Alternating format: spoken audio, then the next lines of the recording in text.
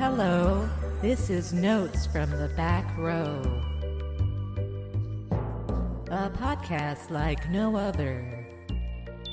Different themes, rotating hosts, and so much more. So strap in for a veritable cinematic Coney Island of the mind.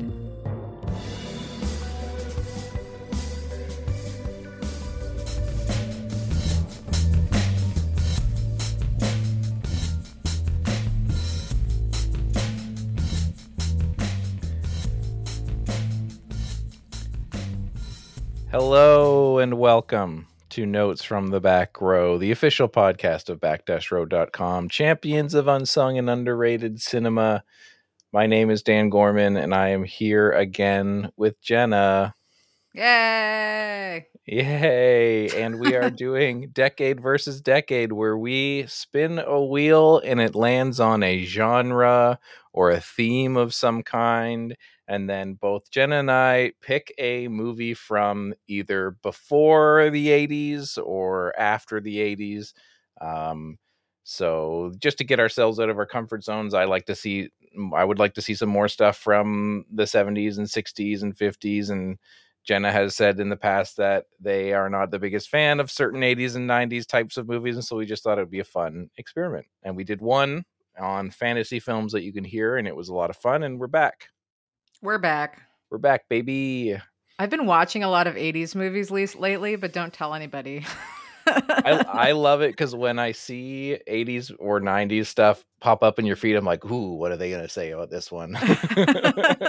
1 stars for Cruel Intentions. I got to read it.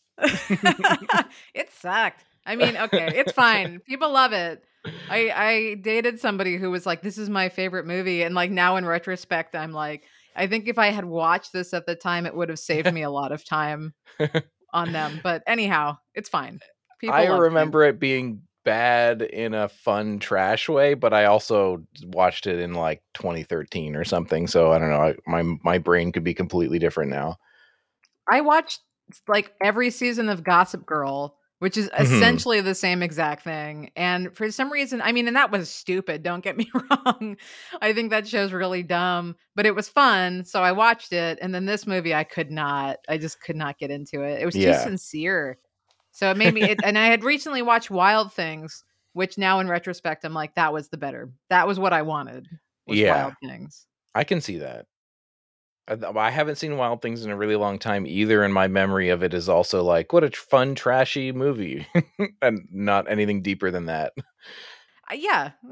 That's exactly it, and that's what I liked about it. Yeah. So now that I realize too that it was, directed by John McNaughton, and now that I've seen Henry Portrait of a Serial Killer, which I reviewed on Back Row a while ago, I think that like that also helped me put this into perspective in a way, Wild Things. And maybe if I had seen it first, I wouldn't have gotten how campy and on purpose it was, you know? Totally. Now, there was a long running private thing with Back Row about you not having seen Clueless. Yep. And I think we should put this out there before we get into Decade versus Decade, which is that Veronica really wanted you to see Clueless for years and years and years, and you were just kind of like, yeah, someday. Then you did it. I finally did it after recording the Barbarian episode with her that came out just the episode before this of the pod. And I don't know we were talking about teen movies from the 80s, and she brought up Clueless again, and I was like, you know what, this is it. This is my time. Okay. I've been watching all these teen movies, and if this isn't the time to watch it, then it's never going to happen. And it was great, and I loved every minute of it. So nice. Joke's on me. Don't you hate it when that happens, when you're just like, because I've put off movies before, and I don't know if it just had been such a long running thing for you that because I've put off movies for so long where it's not even that I like don't want to see them. It's just that the fact that like somebody I know is pushing me is just like, I might as well see how long I can make this go. And then you finally see it and you're like, yeah, it was really good. I should have watched it earlier. That's exactly it. I think part of it is that I don't like to see something that everybody loves and feel like it sucks. You know what I mean? Yeah. Like, I don't like to be the contrarian. Mhm. And so if somebody's telling me this is so good, it's my favorite movie, then I want to come to it, with Yeah. like a clear heart and, open eyes. Like, I don't want to come in like, oh, I'm not in the mood, like, Yeah. so I try to wait till I'm in the mood. But the problem about getting out of your comfort zone is you're never in the mood Yeah. because it's not your comfort zone. But I think that was a good time for me to have seen it. And I think honestly, if Veronica lived closer, because she lives in San Francisco, I live in New York, even though Mhm. she's from New York, and that's how we met. But um, like if she lived closer and she was here and she was like, we're watching Clueless, I think that would Yeah, have been like it would have really happened. easy. Yeah, that would have happened Yeah. immediately. But I had that with Breaking Bad on my old podcast where my friends were so into Breaking Bad, and it was already like multiple seasons deep, and I was like, yeah, like I'm sure I'll watch Breaking Bad someday, but like I'm not getting to it right now. And it was constant, like, you have to watch the show. And so at some point it wasn't even that like I don't want to see it. It was just like, okay, like someday, but like not today. right. And I still haven't now. So That's I with don't me know. with The Wire. I always figured, like boys are always telling me to watch The Wire. And I figured Yeah. one day a boy will make me watch The Wire. And it never happened. Yeah. I'm sure it's great, Yeah. I'm sure I'd like it. Yeah. But Yeah. I mean, some of it is amazing and some of it is not as good. And but I mean, like, it was a good show, but I definitely was never part of the, like, if you don't watch The Wire brigade, like, you'll right. fucking die or something. I don't know.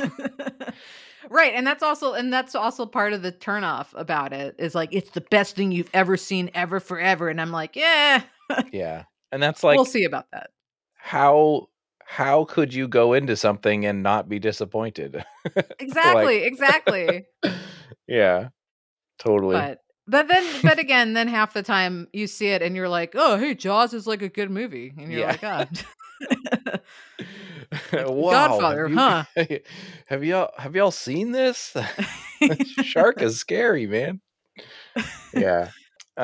Well, today we are here to talk about scary things, speaking of, and the wheel landed on horror a few months ago, but now we're here and it's horror time of the year, and so we decided to pit the 50s against the 90s with our films. We have Dementia 1955 and Office Killer 1997. I think we'll start obviously chronological, but so let's talk about like why Dementia and like what brought you to having it on your radar and wanting to pick it for this. Great question. I like to joke that my letterbox watch list is where movies go to die because Oh I my have god. like just thousands and thousands. Like, so it Me doesn't too. matter. Maybe someone reviewed it that I like and I trust and I put it on my watch list. Maybe I stumbled into it, from an article or a conversation. Maybe I was looking for horror movies from the 50s and it showed up. It's like I don't even Yeah, remember how these get on my list half the time. totally. But I do like the 1950s is kind of like it's an interesting era in film because I always tend to think, even I, the person who represents the love of movies pre 80s, I always like to shit on the 50s and the 40s, quite frankly, because like those decades like kind of sucked just socially. But they're actually, I mean, like I'm realizing very quickly that the 50s is full of stuff that I actually really like. And part of what I like about the 50s is that there's such this tight control over what's being shown and seen that it's all about reading between the lines to really enjoy what's actually happening. Yeah. So it takes like a level of your imagination and and it's fun. It becomes more of a game, I guess, in a way, because sometimes, when you watch older stuff, it can be, it's not always so easy to watch an older film with like outdated editing modes Mhm. or cheesy acting and things like that. And not everything's a masterpiece. And, you got to find some way to still get intrigued by it. So, Yeah. uh, I thought the 50s would be kind of interesting to choose in general, just because I tend to judge it, even though unfairly. Like, if I look at my Letterboxd reviews, it's like it turns out I love the 50s, but but so this movie I thought was just really interesting. Totally outside of the the norm. It's an experimental horror film from the 50s that it got released and then got banned for being too scary. And I think it got re-released after being re-edited and recensored in the Yes. 1955, which is the one that we saw. And there's basically no dialogue. It tells this story of this woman who's basically, it's almost the whole thing's very like dreamlike. It's very psychological horror. It's just this woman wandering, throughout a city in the night, and she's sort of ends up in a murder, basically. Yeah. And then she starts to lose her mind, and it's this question of if she's crazy or not. And so, like, this to me was already, I figured, what, let me choose this because it sounds really intriguing. It isn't a normal 1950s movie, but I also felt like if I'm trying to lure you into watching more older movies, like, it is easy to start with The Outliers and be like, Yeah. look at this weird ass thing from 1955. And once you sort of get into the groove of like that, then maybe, you or anyone else listening could then, try and also re-enter the 50s from a new angle and a new perspective. Yeah. So like you mentioned, it was re-released as Daughter of Horror, which has narration on it. Did the one that you watched have narration, or was it the non-narration one? I watched the non-narration. Okay, yeah, me too. Because I felt like that's gonna be the one. I don't want to see the one where they tried to like put narration over it. Yeah, that's one of that. See, that's like corny 50s. Yeah. And I had no idea anything about this movie. I don't think I'd ever heard of it. But I think you're right in that, like, it's really interesting in being an outlier. It reminded me, not a lot, but it kind of has a similar thing of like Carnival of Souls, where it's like somebody's kind of wandering around and these things are happening and it's all very weird, and like, what's a nightmare and what's a dream and what's reality, and like trying to get a kind of not an atmosphere. I'm struggling to not say vibes because I feel like everybody's overly uses vibes, myself included. But it is kind of like, how can I get a feeling across on screen without dialogue, and just kind of, inviting you to like kind of like, I think Dementia is such an interesting title for the movie too, because it is kind of just like, how can I make a movie that feels like a state of mind or something? Yeah.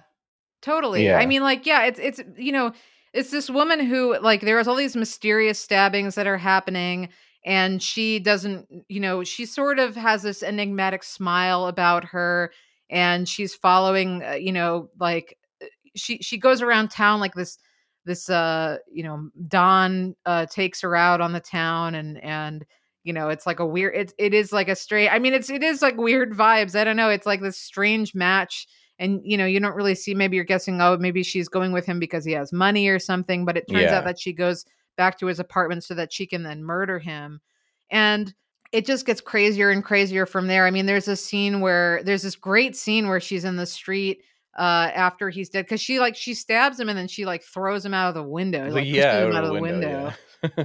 And so then she goes down to the street and she's like, you can't tell if she's even in control of her own like faculties here. Like, she's halfway through hysterical and halfway through premeditated.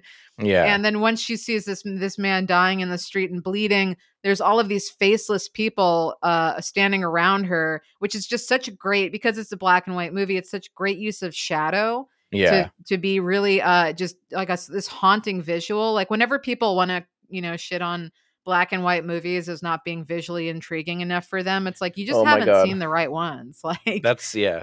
If somebody, that's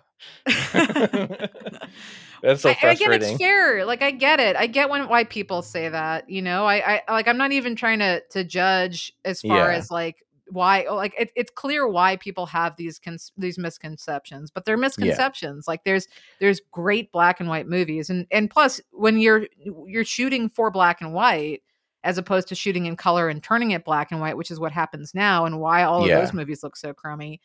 You're lighting for black and white, and you're painting sets for black and white, and so things show up better and you can see better. Like half the time. Like but watching anyhow. a movie that is amazingly shot and uses like striking contrast and shadows. When you watch that and then you watch something modern, like whatever the new Netflix movie is or whatever, you're just like, whatever happened to the color black on screen? Like whatever happened to like actually having contrast?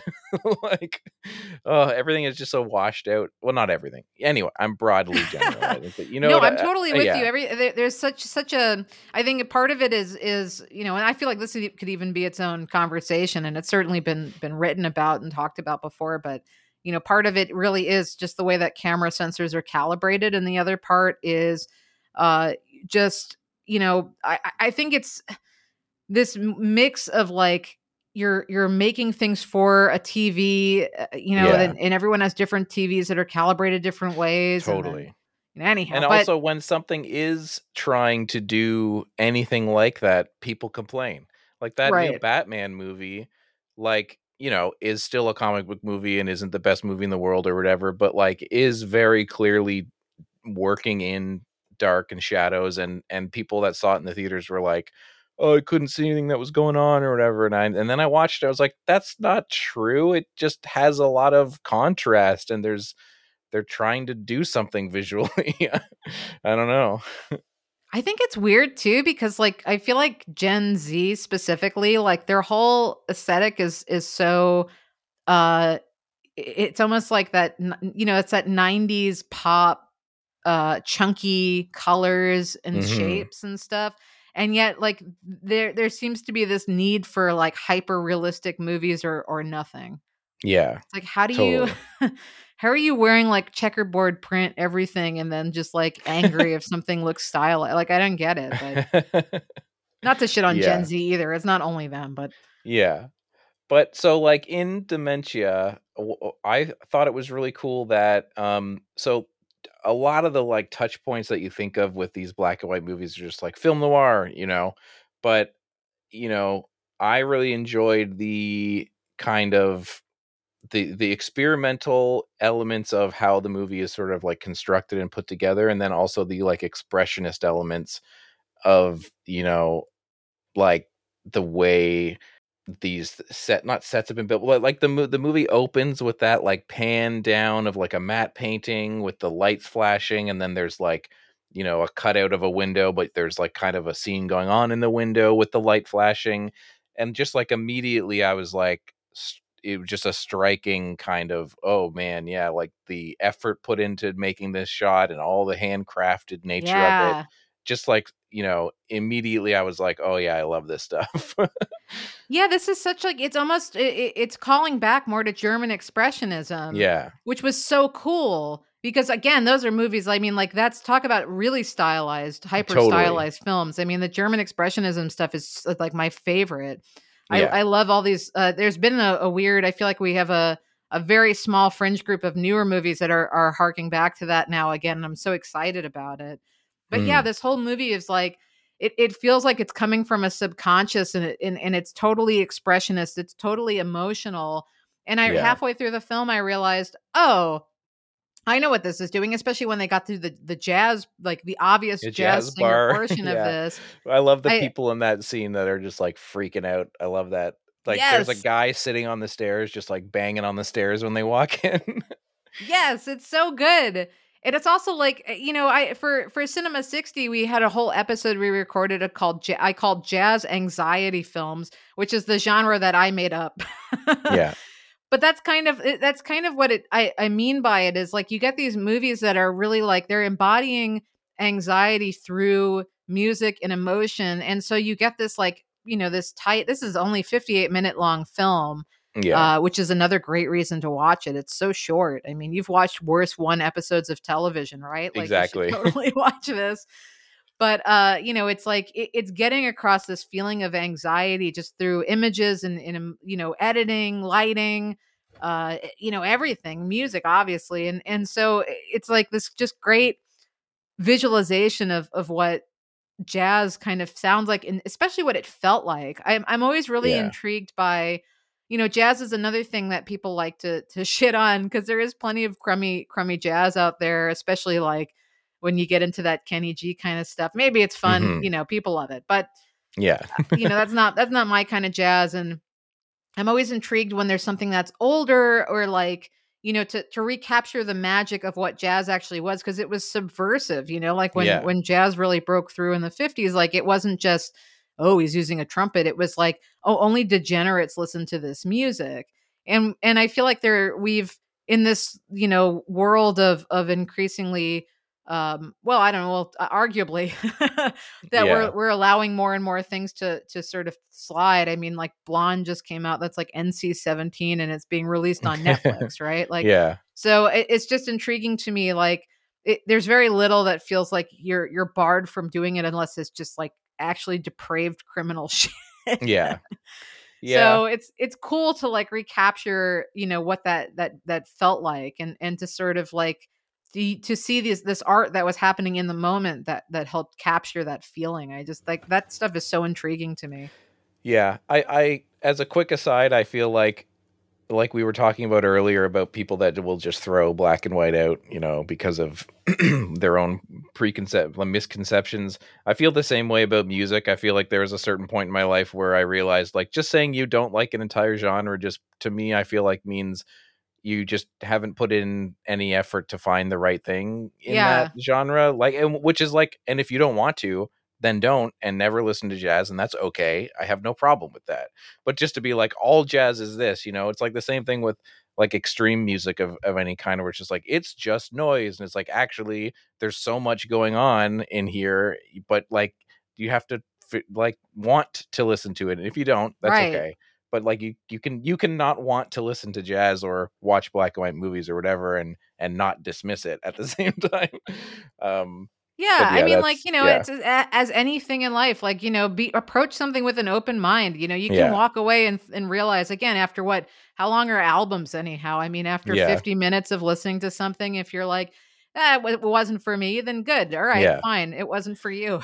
At Yeah. least you tried, And at least. one of the things about this movie with the jazz stuff that struck me is I mean, jazz, often is very improvisational, but I'm not thinking about that with this movie. But the way that like jazz can kind of, you can find yourself in a new like melodic phrasing all of a sudden in jazz, and I liked that in this movie you could like find yourself in these different stylized chunks of the movie. So there was a really great part where they do a flashback, and so she goes to the graveyard, and she Yeah. finds the graves of her parents, and then we do a flashback where the flashback is taking place in the graveyard that she's in, which has been set dressed as if it was like a house or something. So there's like, a couch in the graveyard and like things hung on trees and stuff.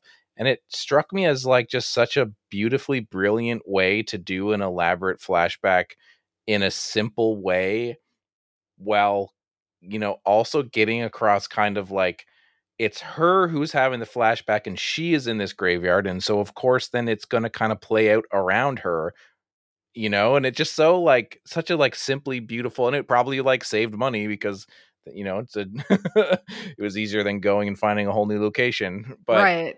I just thought that was such a fun, beautifully simple little way to, get some expressionist elements of style into this movie, while also just, yeah, I just love that because it kind of like pans to the scene, and then it kind of pans back to her, and it's like she's almost been watching this scene the whole time like you have.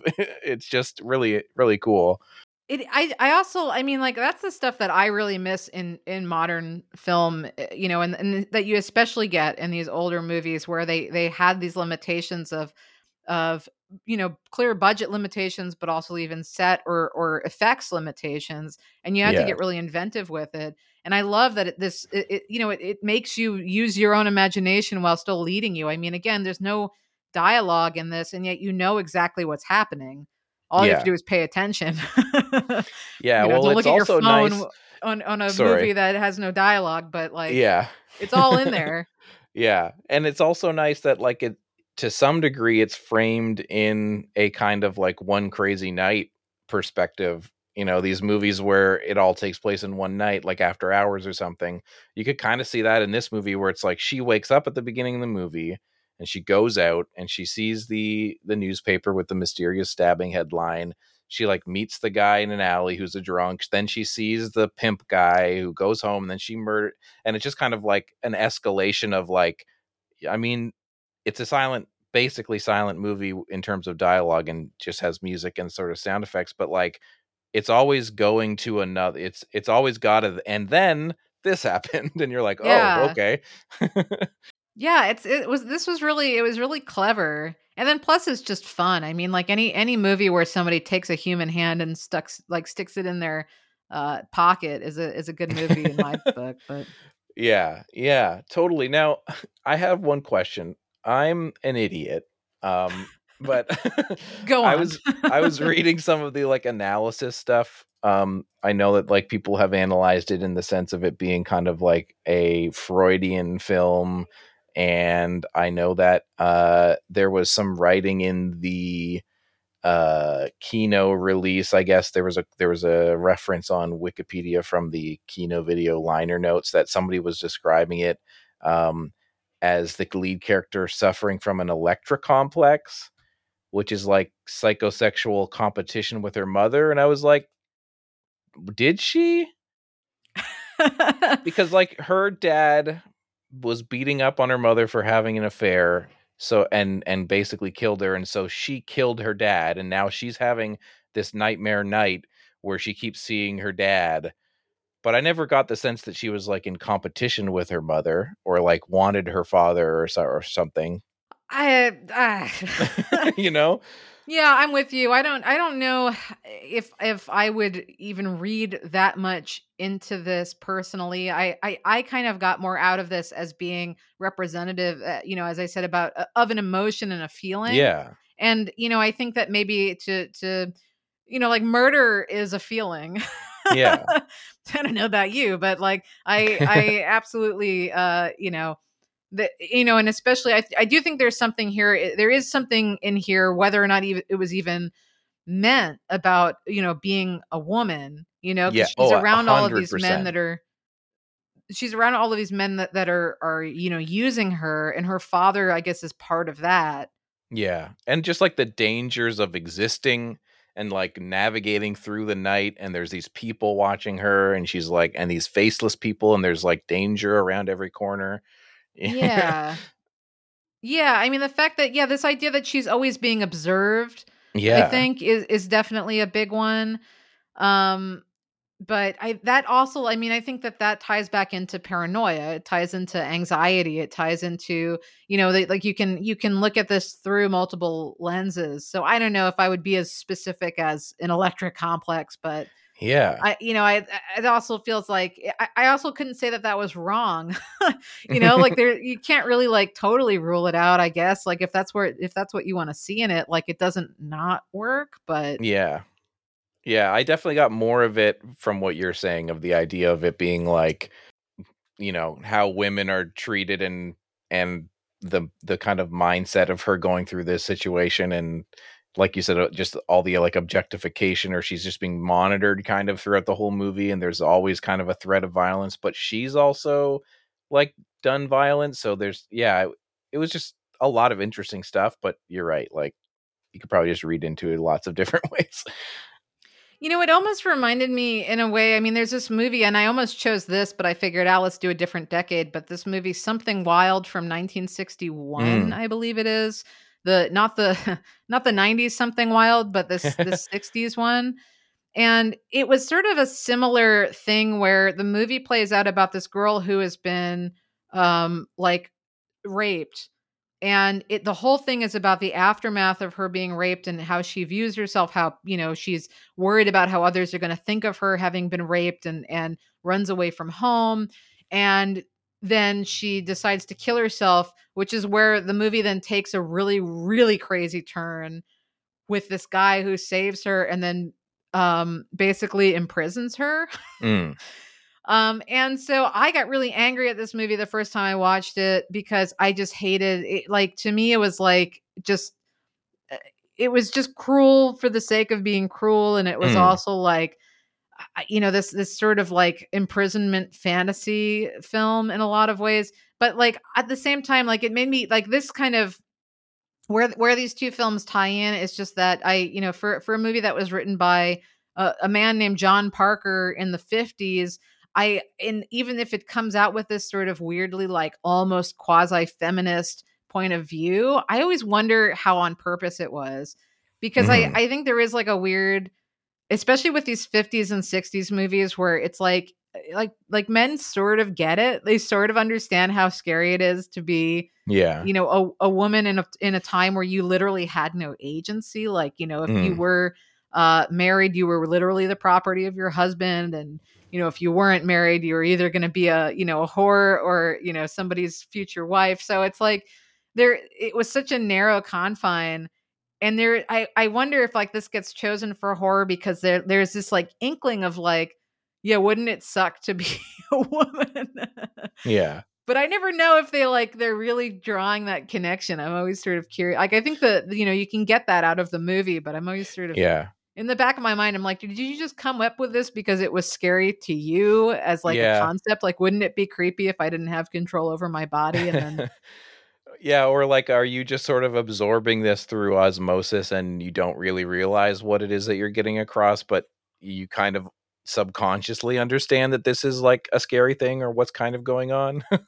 Yeah, I'm always sort of, well, it's interesting. It's interesting. Yeah. I'll leave it at that. Yeah, so Dementia, I think we both really liked it. Yeah. I thought it was great. I had fun. Yeah. Glad I got to check that one off my watch list. Totally. So we won't continue on with the plot and spoil the ending, but I think at the end of the show we'll do a kind of a wrap up. The other film that we are going to talk about today was my pick. It was Office Killer from 1997, directed by Cindy Sherman. So this is a movie that when I was younger, I always saw at the video store. It had a kind of generic looking slasher movie cover that just had Carol Kane, Molly Ringwald, and I think Jane Triplehorn just kind of screaming on it. I think Carol Kane has a knife, and it would always just sort of sit beside other 90s slasher horror movies. And I always kind of wanted to rent it because it looked interesting, but I just never did. I just watched a million other crappy movies.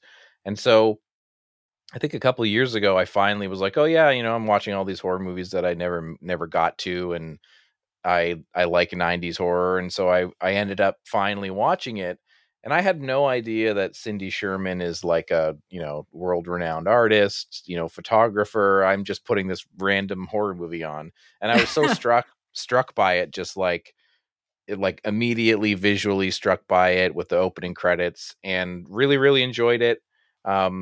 If you don't know about who Cindy Sherman is, just like an American photographer, has done a bunch of stuff. Most famously, I think in the 70s and 80s, the Untitled film stills, where they were kind of dressed up like movie character style people, like B-movie people or noir film people, and just these different types of self photography. And then went on to do a bunch of other stuff in the 80s and 90s. They did a bunch of stuff with mannequins in the 90s, and later in the 2000s, lots of like clown photography of herself with digital. But I love Cindy Sherman. I just gotta say, I've been a big fan. The Untitled film stills are so cool because it's basically, it's like setting up scenes and taking these self-portraits that like end stereotypes up being, almost like of 50s and 60s stuff. Yeah, and they're really like, they end up being really soulful and intriguing, like as if they were a film still. So it's cool. Like you watch this and you're like, oh, I know exactly what this scene would be. Yeah. Or I want to see that movie. Exactly. Yeah. So I had like no idea. And that was going to be my question of like if you had previous experience with Cindy Sherman before watching it. So you went into this movie knowing like this is their feature film. They haven't really made any other feature films. They've made lots of shorts and stuff, but you knew like, okay, this is going to have some kind of a vision kind of. Well, so I actually found out about this movie through you. I think when you first watched this, that's when it came on my radar, because I didn't even realize that there was a Cindy Sherman full length movie. Yeah. Like I didn't even realize. I've seen like a short films, but I haven't seen. I didn't even know about this one, so that was really great. But yeah, I knew I'm pretty sure I wrote like a paper on her in college. Like Yeah. Yeah, and that's so one of the things that leads me into this is just how interesting, and it's a movie that I totally love, but I feel like this was picked up by Dimension in the 90s. So a certain somebody was involved with the distribution of this film, and I don't think that maybe it was given much of a chance. Like it seems like it wasn't really marketed very well. They just tried to make it look like a generic horror movie. But it is one of those movies where it's like it's trying to do so much. So it's like a dark comedy, it's a kind of horror thriller movie, it's a character study, it's experimental in certain ways. It's just doing so much, and I feel like sometimes when I watch movies like this, I'm like, oh, I miss when movies tried to do everything. yeah. Like it's tonally all over the place, and I feel like now when you make movies that are tonally all over the place, if there isn't just the perfect foundation, people will be like, I didn't get it, it was trying to be funny and then scary. I don't know. Yeah. So the gist of the plot of the movie is Carol Kane plays a character named Doreen. She's a proofreader for a magazine. There's downsizing, and a lot of people have to start working from home. Semi-relatable these days. And Dude, it's so funny to watch this post-pandemic. Right. And since it's the 90s, everybody gets like laptops and computers and stuff to take home so that they can email each other and everything. And basically, Carol Kane is older than everyone else, like Molly Ringwald and the other people in this film, who are kind of playing almost like, Office Mean Girl style characters. There's a lot of kind of satire of the magazine world and just office, work. But Doreen is basically like, I don't know how I'm going to do this, and just, is at home taking care of their ailing mother, and stress is piling up. And then she accidentally kills this really sleazy guy. And it just sort of, she kind of breaks from there. And yeah, I love so much about this movie. I just think it's such a wild movie. And I feel like right from those opening credits of, all of the credits are like projected onto things in the darkness. It's so cool. I fucking love that opening credit scene so much. Yeah, I think, and it gets the tone and the mood so primed for what the movie actually ends up becoming. Yeah. What did you think when you first put this on? I was so happy. Those opening credits, I was like, I know this is going to be good already. Yeah. Because it totally gets across such a great mood. Like, and this is the kind of movie that I feel like it could have been made really sleazy. It could have been made really like gritty and dirty. And it somehow is all of those things, but it's still like it's still really stylish. Mm-hmm. And not in like, a feminine, it's not like fashion. It's just that it has its own really specific world. Yeah. And I just love that, because it's not something that you see. Like, I don't even know how to really describe it, because it is kind of, it doesn't back away from violence. It doesn't back away from viciousness. No. It gets really bloody. Yeah. And surprisingly bloody. One of the other things that struck me when I watched it this time that is kind of what you're saying is like I hate saying like lived in, because everybody says like, oh yeah, the spaceship and the alien is so lived in or whatever. But there's like an element of this movie of just from the way it looks to the sets to the performances that just feel, even though it's like a satirical, stylish movie, that feel grounded. Like there's even just like scenes of like her making her tea at home, where she makes like a tea bag and then puts a bunch of chocolate powdered chocolate milk, like hot chocolate in it, and she's kind of like spilling it a little bit, and like it just feels like, oh, she's a real person. Like, Yeah. just the way that she's acting, the way that she's doing this simple scene, I was like, oh yeah, Carol Kane's a real person. I believe her and her stresses, and like immediately I'm like, understanding of what is going on with her, mentally. And same with everyone else, even though they're all kind of characters, and some of them are assholes, and are ruthlessly running this office, or like that sleazy guy who's like such a caricature of a sleazy guy. There's elements where you're just like, but I know of you. I know of you as a person. It makes sense. It feels right. Totally. I mean, I love that with Carol Kane's character. I mean, she's like she's the slightly older, mousy office Yeah. woman who does her job super well, but doesn't really have any friends. And like Yeah. that as a stereotype is like, I mean, like, I've worked with people like that. Like, I totally get that stereotype, as you're saying. But then I also like love that they mention that she's the daughter of the founder of this magazine, Mm. because like that makes now it totally makes sense why she would like continue after killing somebody, because that's it. This is all she's ever known. It's probably the only job she's ever had. Yeah. And like she, it's the only space she has away from her mother and away from her childhood home. So when they Yeah. tell her that everyone has to now work from home, you get why she's freaking out. Yeah. And I like that her kind of freak out isn't like the box art suggests. It isn't presented as like, oh, now there's a slasher on the loose. It's kind of like all of her stresses have cracked her, and wherever like these cracks happen to point, things occur. Like, she accidentally kills the guy, but these Girl Scouts show up at her door, and then like later she's eating cookies and she's clearly like killed them, and it's just kind of like the way that it unfolds is so unpredictable in a way, but is still like funny and dark. It like it's disturbing though too. Like her performance when she kills people, she sets them all up in her basement, and she kind of like, puts on makeup and goes down there and pretends like they're all alive, and she has a crush on the one guy who died, and she's kind of like flirting with him, and it's like this really dark and funny scene, but it's also really disturbing. And so the movie never sacrifices how disturbing it is for the comedy or for the satire. Like I kept thinking just like what this movie is doing is so hard. Like it's so hard to do that, to balance all those different things, and it works so well as like a miracle. I feel like. Yeah, and then this is a movie too where, because it was written, I mean, it's written by a bunch of people, but like at least two of them are women. Yeah. It's Todd Haynes, Tom Kalin, Elise McAdam, and Cindy Sherman.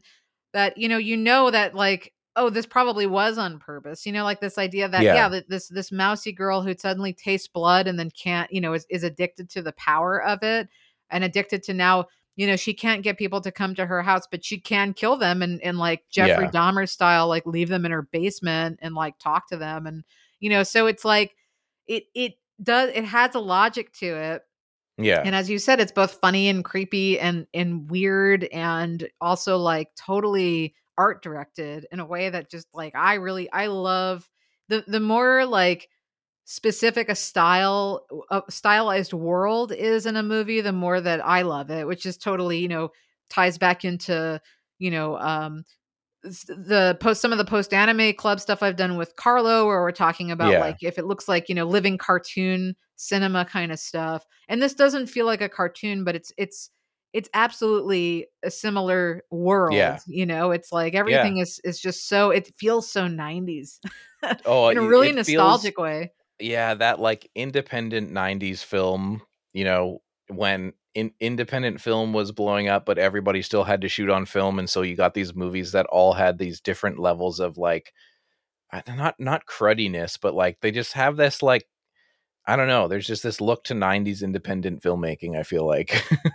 Yeah, no, I um, totally know what you mean. It's like, I think maybe that mix of like handheld shooting with actual locations and like real yeah, people apartments, and none of this sort of like houses look lived in. I mean, like they look like totally. someone actually lives there, like not all of the condiments are like sorted Yeah. alphabetically.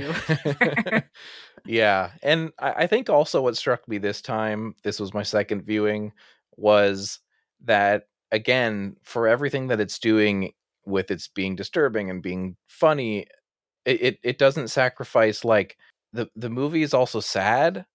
Like when Yeah. Carol Kane's mother passes away, she has this scene where she gets really upset and she's yelling at her and about her leaving her. And like I was like tearing up. I was like, holy shit, I forgot that there's this scene in this movie where like her reaction is so amazing and her performance, and it's such a like pile of emotions where she's mad at her mom for dying, but like clearly she's been taking care of her mom for years and now that's gone, and it's like, now what do I have? And also I've been killing people, and it just like, I don't know, it really struck me as this Carol Kane performance being like maybe a career best in this movie that I feel like is so underrated. Yeah, I'm with you. I mean, like, there's this such a palpable loneliness to her, which is also Yeah. it's relatable, and again, like post pandemic, especially this feels so. I mean, it made me laugh just because it's this idea of like, somebody being so upset to be working from home, whereas the Yeah. vast majority of people, of course, now don't want to work anymore. Nobody wants to go back to the They're all office. quietly quitting. Yeah. But like, at the same time, it's like, yeah, this is, I mean, like I guess not all of us, but I live, I live alone. I thankfully live very close to family. So I had someone to interact with. But if I was Mhm. stuck at home by myself completely for a year or 2 years, I don't know how I would have managed. I have Yeah. friends who, I don't know how they managed, it was short of a bunch of phone calls, but like you totally feel for her in this movie. I mean, she's like this ruthless serial killer. And she goes like, I mean, Carol Kane almost reminds me of Golem by the end of this. She's like totally like, out of her mind, but like Oh my god. she's such a real person. She's real, Yeah. like it, and when it veers into that silliness, it's just because it feels stylized. It's this heightening of actual emotion that it already laid that foundation for. So there's nothing to Yeah. like roll your eyes at. There's nothing Totally. to sneeze at.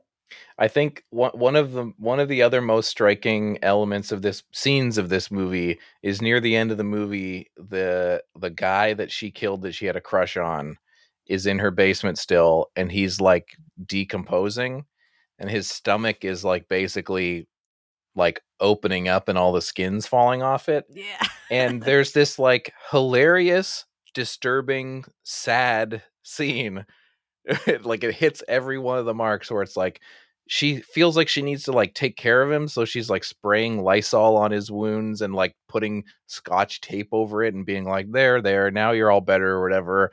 And then she's also kind of like flirting with him, and it's just like funny, but it's so fucked up because the effect of the guy's stomach is so disgusting. And then it's Yeah. also just like really sad how far gone she is, and it's like it's just a perfect little encapsulation of like what this movie is firing on all these different cylinders. Yeah. It was so good. Yeah, I mean, Yeah. honestly, any movie that can be like both gross me out and make me laugh is perfect. Yeah. Like that's when I get into horror movies, and maybe like, I like to say that I'm a wuss, which is why I don't watch a lot of horror.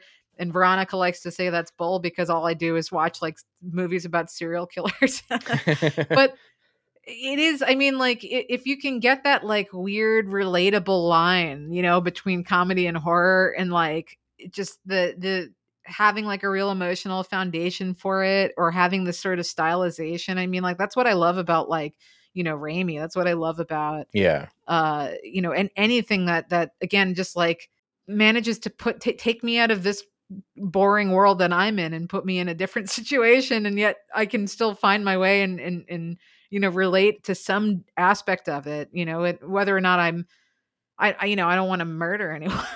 Yeah. But I said hopefully the court heard that one, Yeah.